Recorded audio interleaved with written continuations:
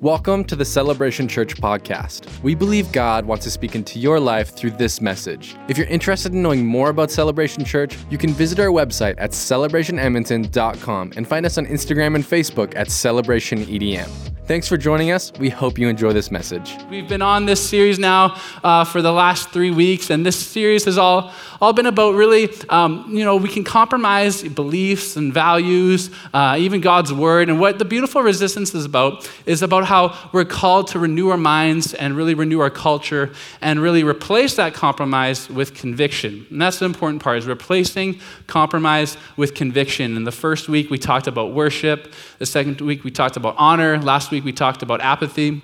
And today, we are talking about hospitality. Hospitality. I know it's a bit different of a subject you might think. I know for me, when I think of the word hospitality, I always go back to the earlier days of our church, and this is probably the early 2000s, like 2001, 2005. I remember that during the message right now, there'd be a team of people called the hospitality team, and they would be out in the kitchen. They'd be prepping coffee, tea, church juice, not regular juice. It's like juice, but with half the amount of juice crystals, and you just kind of like this every time you drink it. But they'd be preparing those, and then they'd also be preparing these trays of random just like cookies, squares, stuff that people would just like make throughout the week and bring it. And there was always this Nanaimo bar that was a staple. It was like a store-bought Nanaimo bar. I remember those being like a super clutch thing if you didn't like anything else on the platter. But literally, you'd go out after service, and people would be holding the trays. They wouldn't always be on a table, and they'd be walking around. Like imagine when you're out there right now talking to someone just comes up to you with a tray of cookies and squares. It was the best. And I think, 20 years later, it might be time to bring back the hospitality team. But okay, yeah, we can share for that, baby. I'm not promising anything. I'm just dreaming. So that's what comes to me initially when I hear that word hospitality. But today, what we're going to talk about is much more than that. We're going to kind of break down really what hospitality meant in the life of Jesus and what that meant to him. And we're going to look at his example to us about what hospitality meant in his life and how that can look like in our lives. So when we define that word hospitality, again, it's not people in the lobby serving us squares. I have to keep fixing that in my brain. What it really means, what we're going to do is we're actually going to look real quick at the Greek meaning for the word hospitality. And maybe you're new here, maybe you've been coming for a little while, and you're like, why do they sometimes always talk about the Greek meaning for these? Like, do they just love Greece or something? What's these guys? But the reason why is because the New Testament or the Bible was originally written in Greek. So sometimes when we look at the root words in Greek, it really helps us give a full understanding of the picture of what the writer was trying to tell us in the Bible. So the Greek word we're going to look at today is called philoxena. Philoxena. I don't know if I'm saying it right. I've been trying a couple times this week. Philoxena. Let's say it like that. But really what this word means is friend to the stranger. That's the definition of it, is friend to the stranger. And now when we look at Jesus' life, is how did Jesus act now in this context of hospitality? How did he act in the way of being a friend to the stranger? And really, how did he respond to people? And specifically the people that, that were different from him, these strangers. Now, I know that when we hear the word, stranger, usually in our context, we just use that as people we don't know, people that we never met before. We tell our kids, don't talk to strangers. But what I want to consider strangers as today and really look at that is just people that we would consider more like outsiders. People who might look different from us. Maybe they have like different views than us. Maybe they just are from a different country than you. Maybe they look different. Maybe they're just different minorities, groups from where you're from. But we've had this new social change movement that I've seen over the last couple of years where it's really been about where previous generations might have, had a preference on people based on maybe their economic class or their religion or maybe their race. But we've seen this new generation kind of arising that really says that they value this sameness, that it's all about words like, diversity and equality. But what we're going to talk about today is we're going to look at what Jesus says and how he, reached out to people that were different from him. And it wasn't for the sake of these terms like equality and diversity. I don't want you to get confused with what the secular world says, but what we're going to look at is that when Jesus looked to people that were strangers, people that were outsiders and that were different from him, he did this for the sake of bringing salvation and redemption to everyone. is that he understood that no matter where people were from, no matter what their background is, no matter how they looked like, no matter, again, what kind of category of their society they were, is that everybody was a son and daughter of Christ, and that everybody needed eternal life, and that was his job when it came to strangers, that despite wherever they came from, is that they all need Jesus. Now, the question I kind of want to propose to you today and kind of put in your heads and think about as you leave today is, how are we showing hospitality so that strangers can encounter Jesus? How are we showing hospitality so that strangers can encounter Jesus? Now, the most direct way to answer this question before we kind of look at scripture is we can just kind of slap the answer on there, is just be the church. All we got to do is just be the church. That's how we do that, because we know that the church is all about belonging, right? We literally write that on our walls outside, and we say it every Sunday, that we're not just a place to attend, but we're a place to belong, right? And then Jesus is not trying to reaffirm our belonging as existing believers, but he wants to bring belonging to those strangers, the people that don't know him, the people that are on the outside that aren't part of this. Jesus wants to bring the belonging to the stranger. Now, Paul, he's talking to Christians here, and we're going to look at Ephesians chapter 2, verses 12 through 13. Again, he's speaking to Christians, and here's what he says. Remember that at the time you were separate from Christ, excluded from citizenship in Israel, and foreigners to the covenants of the promise, without hope and without God in the world. But now in Christ Jesus, you who were far away have been brought near by the blood of Christ. So we're going to start with number one today in our notes. And number one is this, is build compassion for the stranger. Build compassion for the stranger. Now, in order for us to begin to actually walk this out and see this happen, it has to be rooted out of a place of compassion and desire to see others come to know Christ. It can't be out of just an obligation or just something we feel like we have to do. It's not about works. It's about a desire in our hearts. It's about compassion. It's about us seeing people. And like Paul is talking to us here at the beginning of this verse 12 in Ephesians, he says that word, remember. Remember that you were once a stranger to and separated from Christ. He's asking us to remember this place in our hearts that we were once them. Now, I know in the busyness of our lives and everything we have going on in our own needs, it's easy just to simply lack compassion and sometimes desire for others. I know it happens to me sometimes, but maybe I'm just a jerk and it doesn't happen to you, but we just get so caught up in our own needs and the things that we have to get done for our own families. Sometimes it can be hard to just remember and have this root of compassion and desire for others.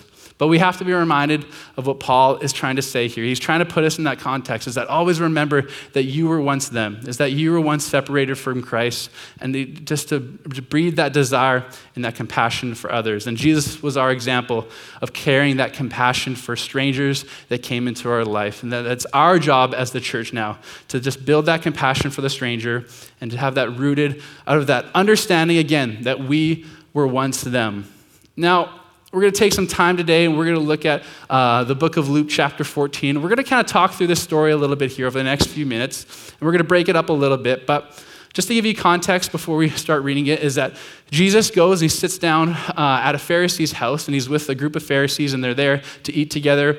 And he starts talking to them, and he starts kind of getting in their ears and starts to break down little things that he notices in them, with them being very religious and about rules. And then he starts talking about the Sabbath, and he starts kind of picking apart the rules that they had. And then he starts talking to them about letting others honor them, and then them not trying to honor themselves, but allowing others to do that instead.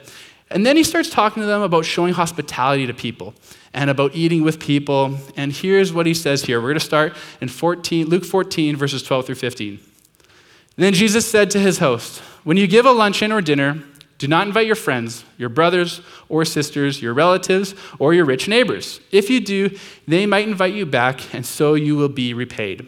But when you give a banquet, invite the poor, the crippled, the lame, the blind, and you will be blessed. Although they cannot repay you, you will be repaid at the resurrection of the righteous."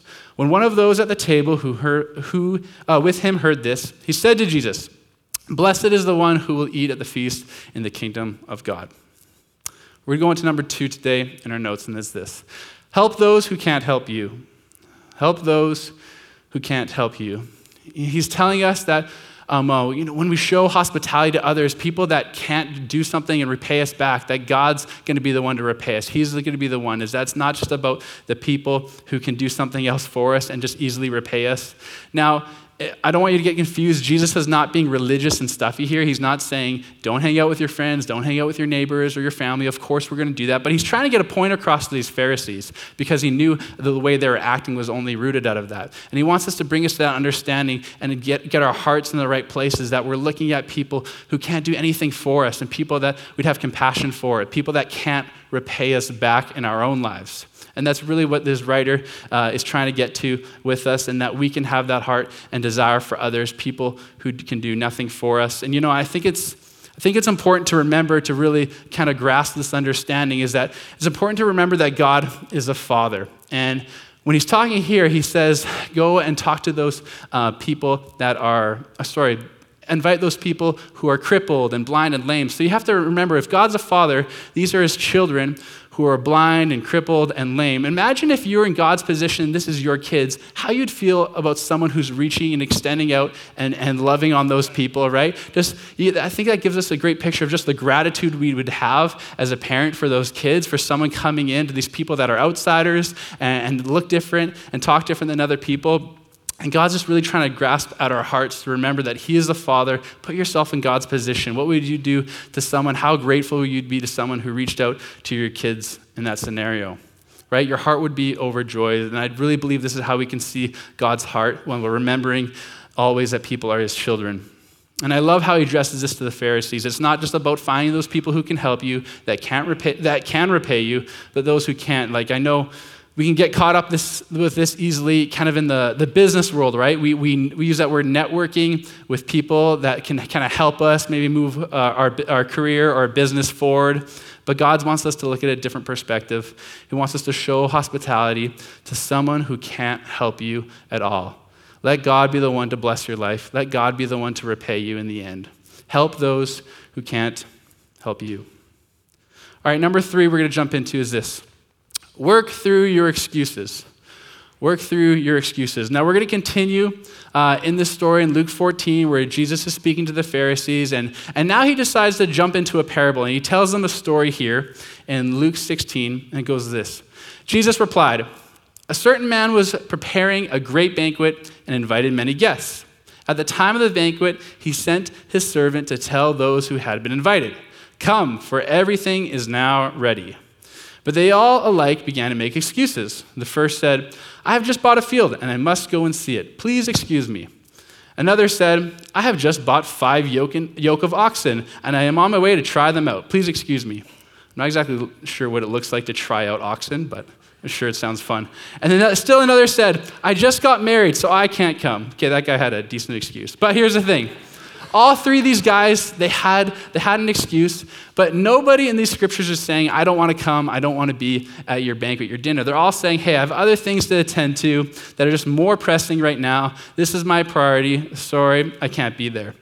And then Jesus goes on the story in verse 21. He says, "The servant came back and reported this to his master. Then the owner of the house became angry and ordered his servant to go quickly into the streets and alleys of the town and bring in the poor, the crippled, the blind, and the lame. 'Sir,' the servant said, 'what you ordered has been done, but there is still room.' Then the master told his servant, 'Go out to the roads and country lanes and compel them to come in, so that my house will be full. I tell you, not one of those who were invited will get a taste of my banquet.'" Now, just to put this in context a little bit, is that when he says the outside the city altogether, what that meant historically in this time is those are the people that were like the heathens. They were the lowest spiritual people. They used a term that it was beyond worth saving them. So, we use that term that that person is too far gone. That's what Jesus is talking about here. He's using that as an example, as those people that were too far gone.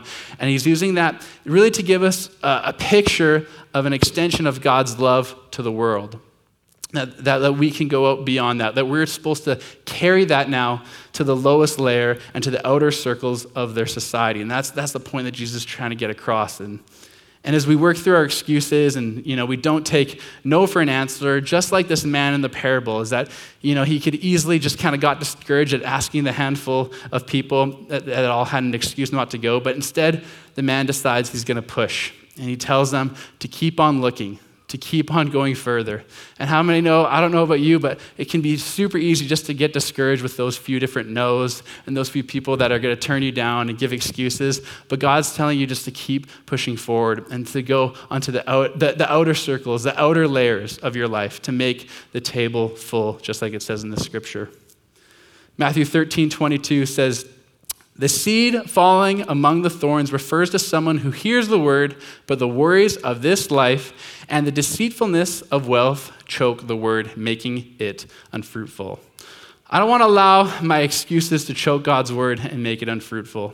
You know, I mean, it's just so easy. It's so easy just to say, to have reasons why people can't come and people can't do something, but I don't want to allow those excuses to choke God's word and make it unfruitful in my life. Number 4, hospitality is our call as the church. Hospitality is our call as the church. I read this week, there's this New Testament professor, his name was Joshua Jipp, and he said that the entire ministry of Jesus is appropriately captured in the phrase, divine hospitality to the stranger and the sinner.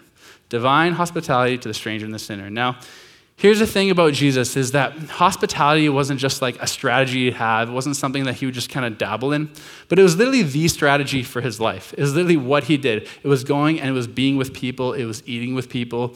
It was sharing time with others. You know, if you look through actually the whole book of Luke, literally it's just story after story of Jesus. He's either going to a meal, or he's at a meal, or he's leaving a meal. Literally, like all these stories, the guy just like loved to be and eat with people, and that was literally his strategy for reaching others and being with them. And here's the biggest difference, though, is what separated him apart from the Pharisees is that he was all about including people who were or were not part of the religious culture of the day. And that's really what separated him when people looked at him from the Pharisees, is that the Pharisees were the religious leaders that people looked to, but they were all about their circle. They're all about hierarchy and just honoring each other and not looking to the outsiders. They used to call people on the outside dogs. They would use that to refer to Gentiles. But Jesus would come in and he would humanize those people who were considered the outsiders of that time. And he was all about just welcoming others into his life. And it's easy that our culture's hospitality can be kind of all about people like us at times. You know, whether we mean to intentionally or not, unfortunately, it can just kind of come to that and really be just about the people who are like us. And Jesus' unconditional approach, it was really about taking down those borders and indifferences between us all. It was really just removing those things that people would have, and he would break them down. And really, when we look at it and we look at everything that our culture is going through and what they're saying that they're craving and wanting, really what they're actually wanting is just the way Jesus lived his life. That's really what they're actually looking for. They might use words like, you know, equality and diversity, but really when we look at scripture, they're looking about the way Jesus lived his life and his extension to everybody, no matter what their background was, no matter what their beliefs were, no matter who they were, what family they belonged to, is Jesus was about accepting everyone. And he is supposed to be that example, and we're supposed to live that example out in our own lives. And here's what the church isn't, though. I think we can get confused without realizing it when we talk about us being a place to not attend, but a place to belong. I think without meaning it is sometimes as we belong, it can become kind of a safe haven, you know, a place where we come, we get saved, we start belonging, and then we kind of just hide and be safe from the rest of the world. So I don't want you to, you know, when you drive in, we have fences everywhere. I don't want those to confuse you. Those aren't to keep people out because we don't want anybody else in here. You know, when we first bought these buildings, they had barbed wire, like you'd see in a prison, that would wrap around the whole thing, but thankfully we took those down. Probably gave the wrong message to people. You know, in a couple weeks, like they were talking about earlier, is our car show coming up. This is literally, the biggest event that we do as an outreach. And really, it's all about us just being hospitable to our community, to our city, is that people can come with their families, their neighbors, their dads, and really just enjoy their time here, see a lot of awesome cars, grab food. We're really just being hospitable and just welcoming and accepting everyone to come in. And, you know, the thing that we don't do is we don't put a big sign up on the front that says, you know, must be Christian and water baptized to enter, right? That's funny. Obviously, we would never do that. And if I was to say, hey, do you put a sign up on your home that says, must be, Christian, baptized, enter, you'd all laugh and say, of course I wouldn't put that. But I wouldn't be surprised if we actually did an inventory of the people that we let through our house in the last maybe 6 months to a year, that we might as well just put that sign up anyways. You know what I mean? I know I'm guilty of that I can look back and just be like, man, where's my heart for people sometimes? You know what I mean? It's not that the people aren't coming into my life, it's just that I'm just not opening myself up to people. It can just be so easy to live in our Christian circles and our ways of doing things, the people that we're comfortable with, the people that we just love to be around. And I think that's just something that I think we just need to get in our hearts today. And I don't want you just to kind of sum this up to just your home and just the people out in, invite over, is that today it's much more than that. And that's what we're isolating to. We're talking about just the people that are in your lives, whether it's the people you work with, the people you might go for coffee with, maybe it's the people, maybe you're on a sports team, you're on a hockey team or a soccer team or something, or maybe your kids' friends' parents, right? Those kids that, you drop your kid off at the birthday party, you just kind of say a quick hi-bye to their parents and don't really engage much in a conversation with them, is that Jesus is wanting us to show hospitality to everybody. And really, it comes down to us finding ways to make strangers our guests and make guests our friends, and then making our friends come and know who Jesus is. That's really what today is about. And it's about the people, again, you connect with naturally. I think it can become so easy just to think that this is like this really hard, crazy strategy that we have to go find and put ourselves in all these weird, awkward scenarios with people and interrupt them, be like, hi, you're a stranger to me. How can we talk right now? But it's really about the people you connect with naturally, that we all have these strangers and these outsiders, if you will, in our lives in some type of capacity. It's about these people that we have something in common with that will connect you to them, and that's how you build community with them. And Jesus is wanting us to show hospitality to all these types of people. So, how do we create this space of hospitality the way Jesus did? How do we create this space of hospitality with others? Really, we welcome them and we disciple them. So welcoming and discipling, it really comes down to those two things. So what that means is we don't just accept people and hang out with them and love them, but we do more than that.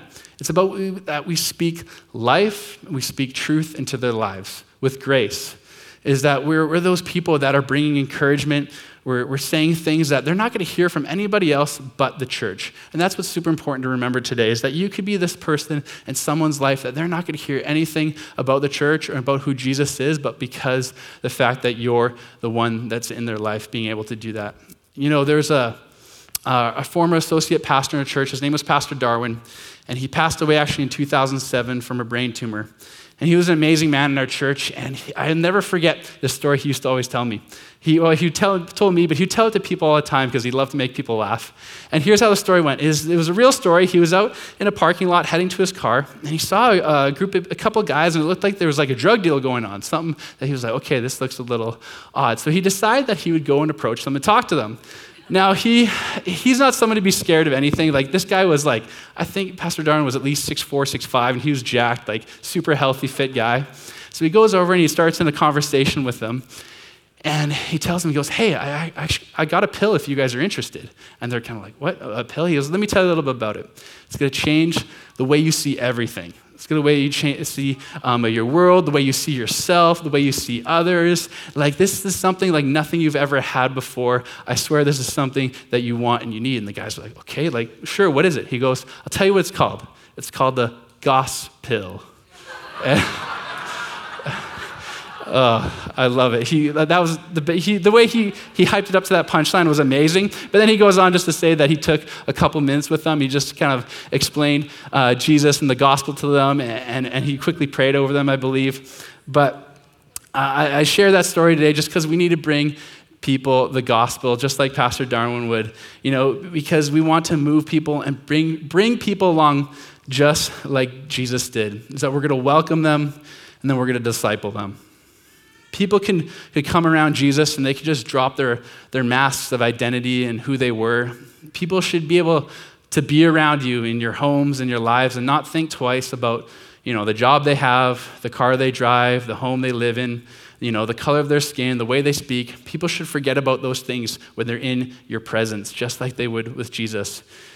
He never tried to make people act Christian when they were around him. He just accepted people for who they were and where they were at. And that same welcoming and hospitable approach of Jesus is possible in our lives because we've received his love and are accepted by who we are in Christ. It's because of Christ that we can actually live this out. Our world is literally exhausted by having to earn acceptance, friendship and community. And it's not about titling things as equality or diversity, but it's about showing them what it really means biblically to live this out just like Jesus did. Because when people are welcomed in God's love, the hearts are literally restored. There's nothing that can replace the love of God when you show that to others.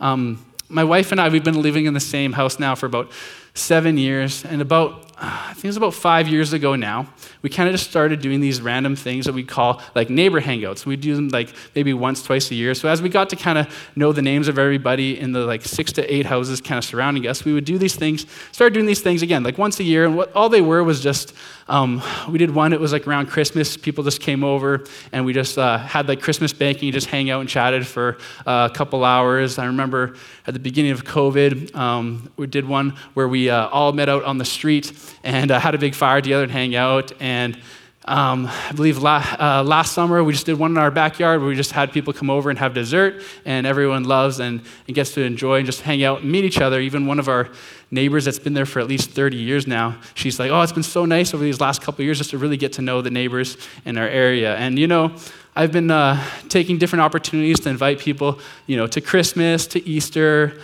This year I'm gonna this week I'm gonna be inviting them to the car show to come out. And I don't think actually over the last 5 years that any of them have actually come to anything. So it's been 5 years of just building relationships and no one actually coming. But here's the thing is that I know in this process of just making strangers my friends in my life is that I know there's going to be a time in someone's life where something's going to happen, the Holy Spirit's going to speak to them, and they're going to feel a sense in their heart, whether it's just a life moment or crisis, that they need to talk to someone about who God is, and maybe they have a question, maybe they finally have that pull that they want to go check out what church is. And I'm confident to know that they could consider me someone that they could approach, that I'm going to be their friend, and that I'm going to invite them in with welcoming arms because I've been their friend this whole time. And I'm not just a stranger to them that's kind of living on this little isolated area with all my Christian friends, is that I can actually bring those people into my life and that they know they could come to me. And I think that's just Jesus' heart for us, is that we just get to know people and love on people and be that place for them that they can come to. In 1 Peter 4, 8 through 10 says this, above all, love each other deeply because love covers over a multitude of sins. Offer hospitality to one another without grumbling. Each of you should use whatever gift you have received to serve others as faithful stewards of God's grace in its various forms. St. Augustine, he was a biblical scholar, and he was rumored to have a sign on his wall that literally said, he who speaks evil about an absent man or woman is not welcome at this table. Now, what do we put in our kitchen tables? We put gather, live, love, laugh, whatever the thing is you put over your kitchen. I'm not judging. But can you imagine having your sign up that said, he who speaks,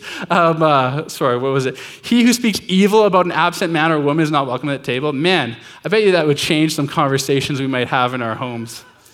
See, your place of conversations and welcoming people, it can't be out of a place of gossip or complaining like the scripture was talking about, but we need to see people the way God sees them, and that means we're not speaking away of negativity about each other. Unfortunately, I think we see this more in the Christian circles, at least I have, where we complain about people, friends, family, or maybe something going on at church or something like that, but our conversations have to honor God, because we can be great at bringing people in, but what we're filling them with can't be a place of gossip and complaining about others in our lives. It has to be a place of honoring God. Because God, he's looking for people not just to open their homes, but open their hearts to them. In Hebrews chapter 13, 1-2 says this, keep on loving one another as brothers and sisters. Do not forget to show hospitality to strangers.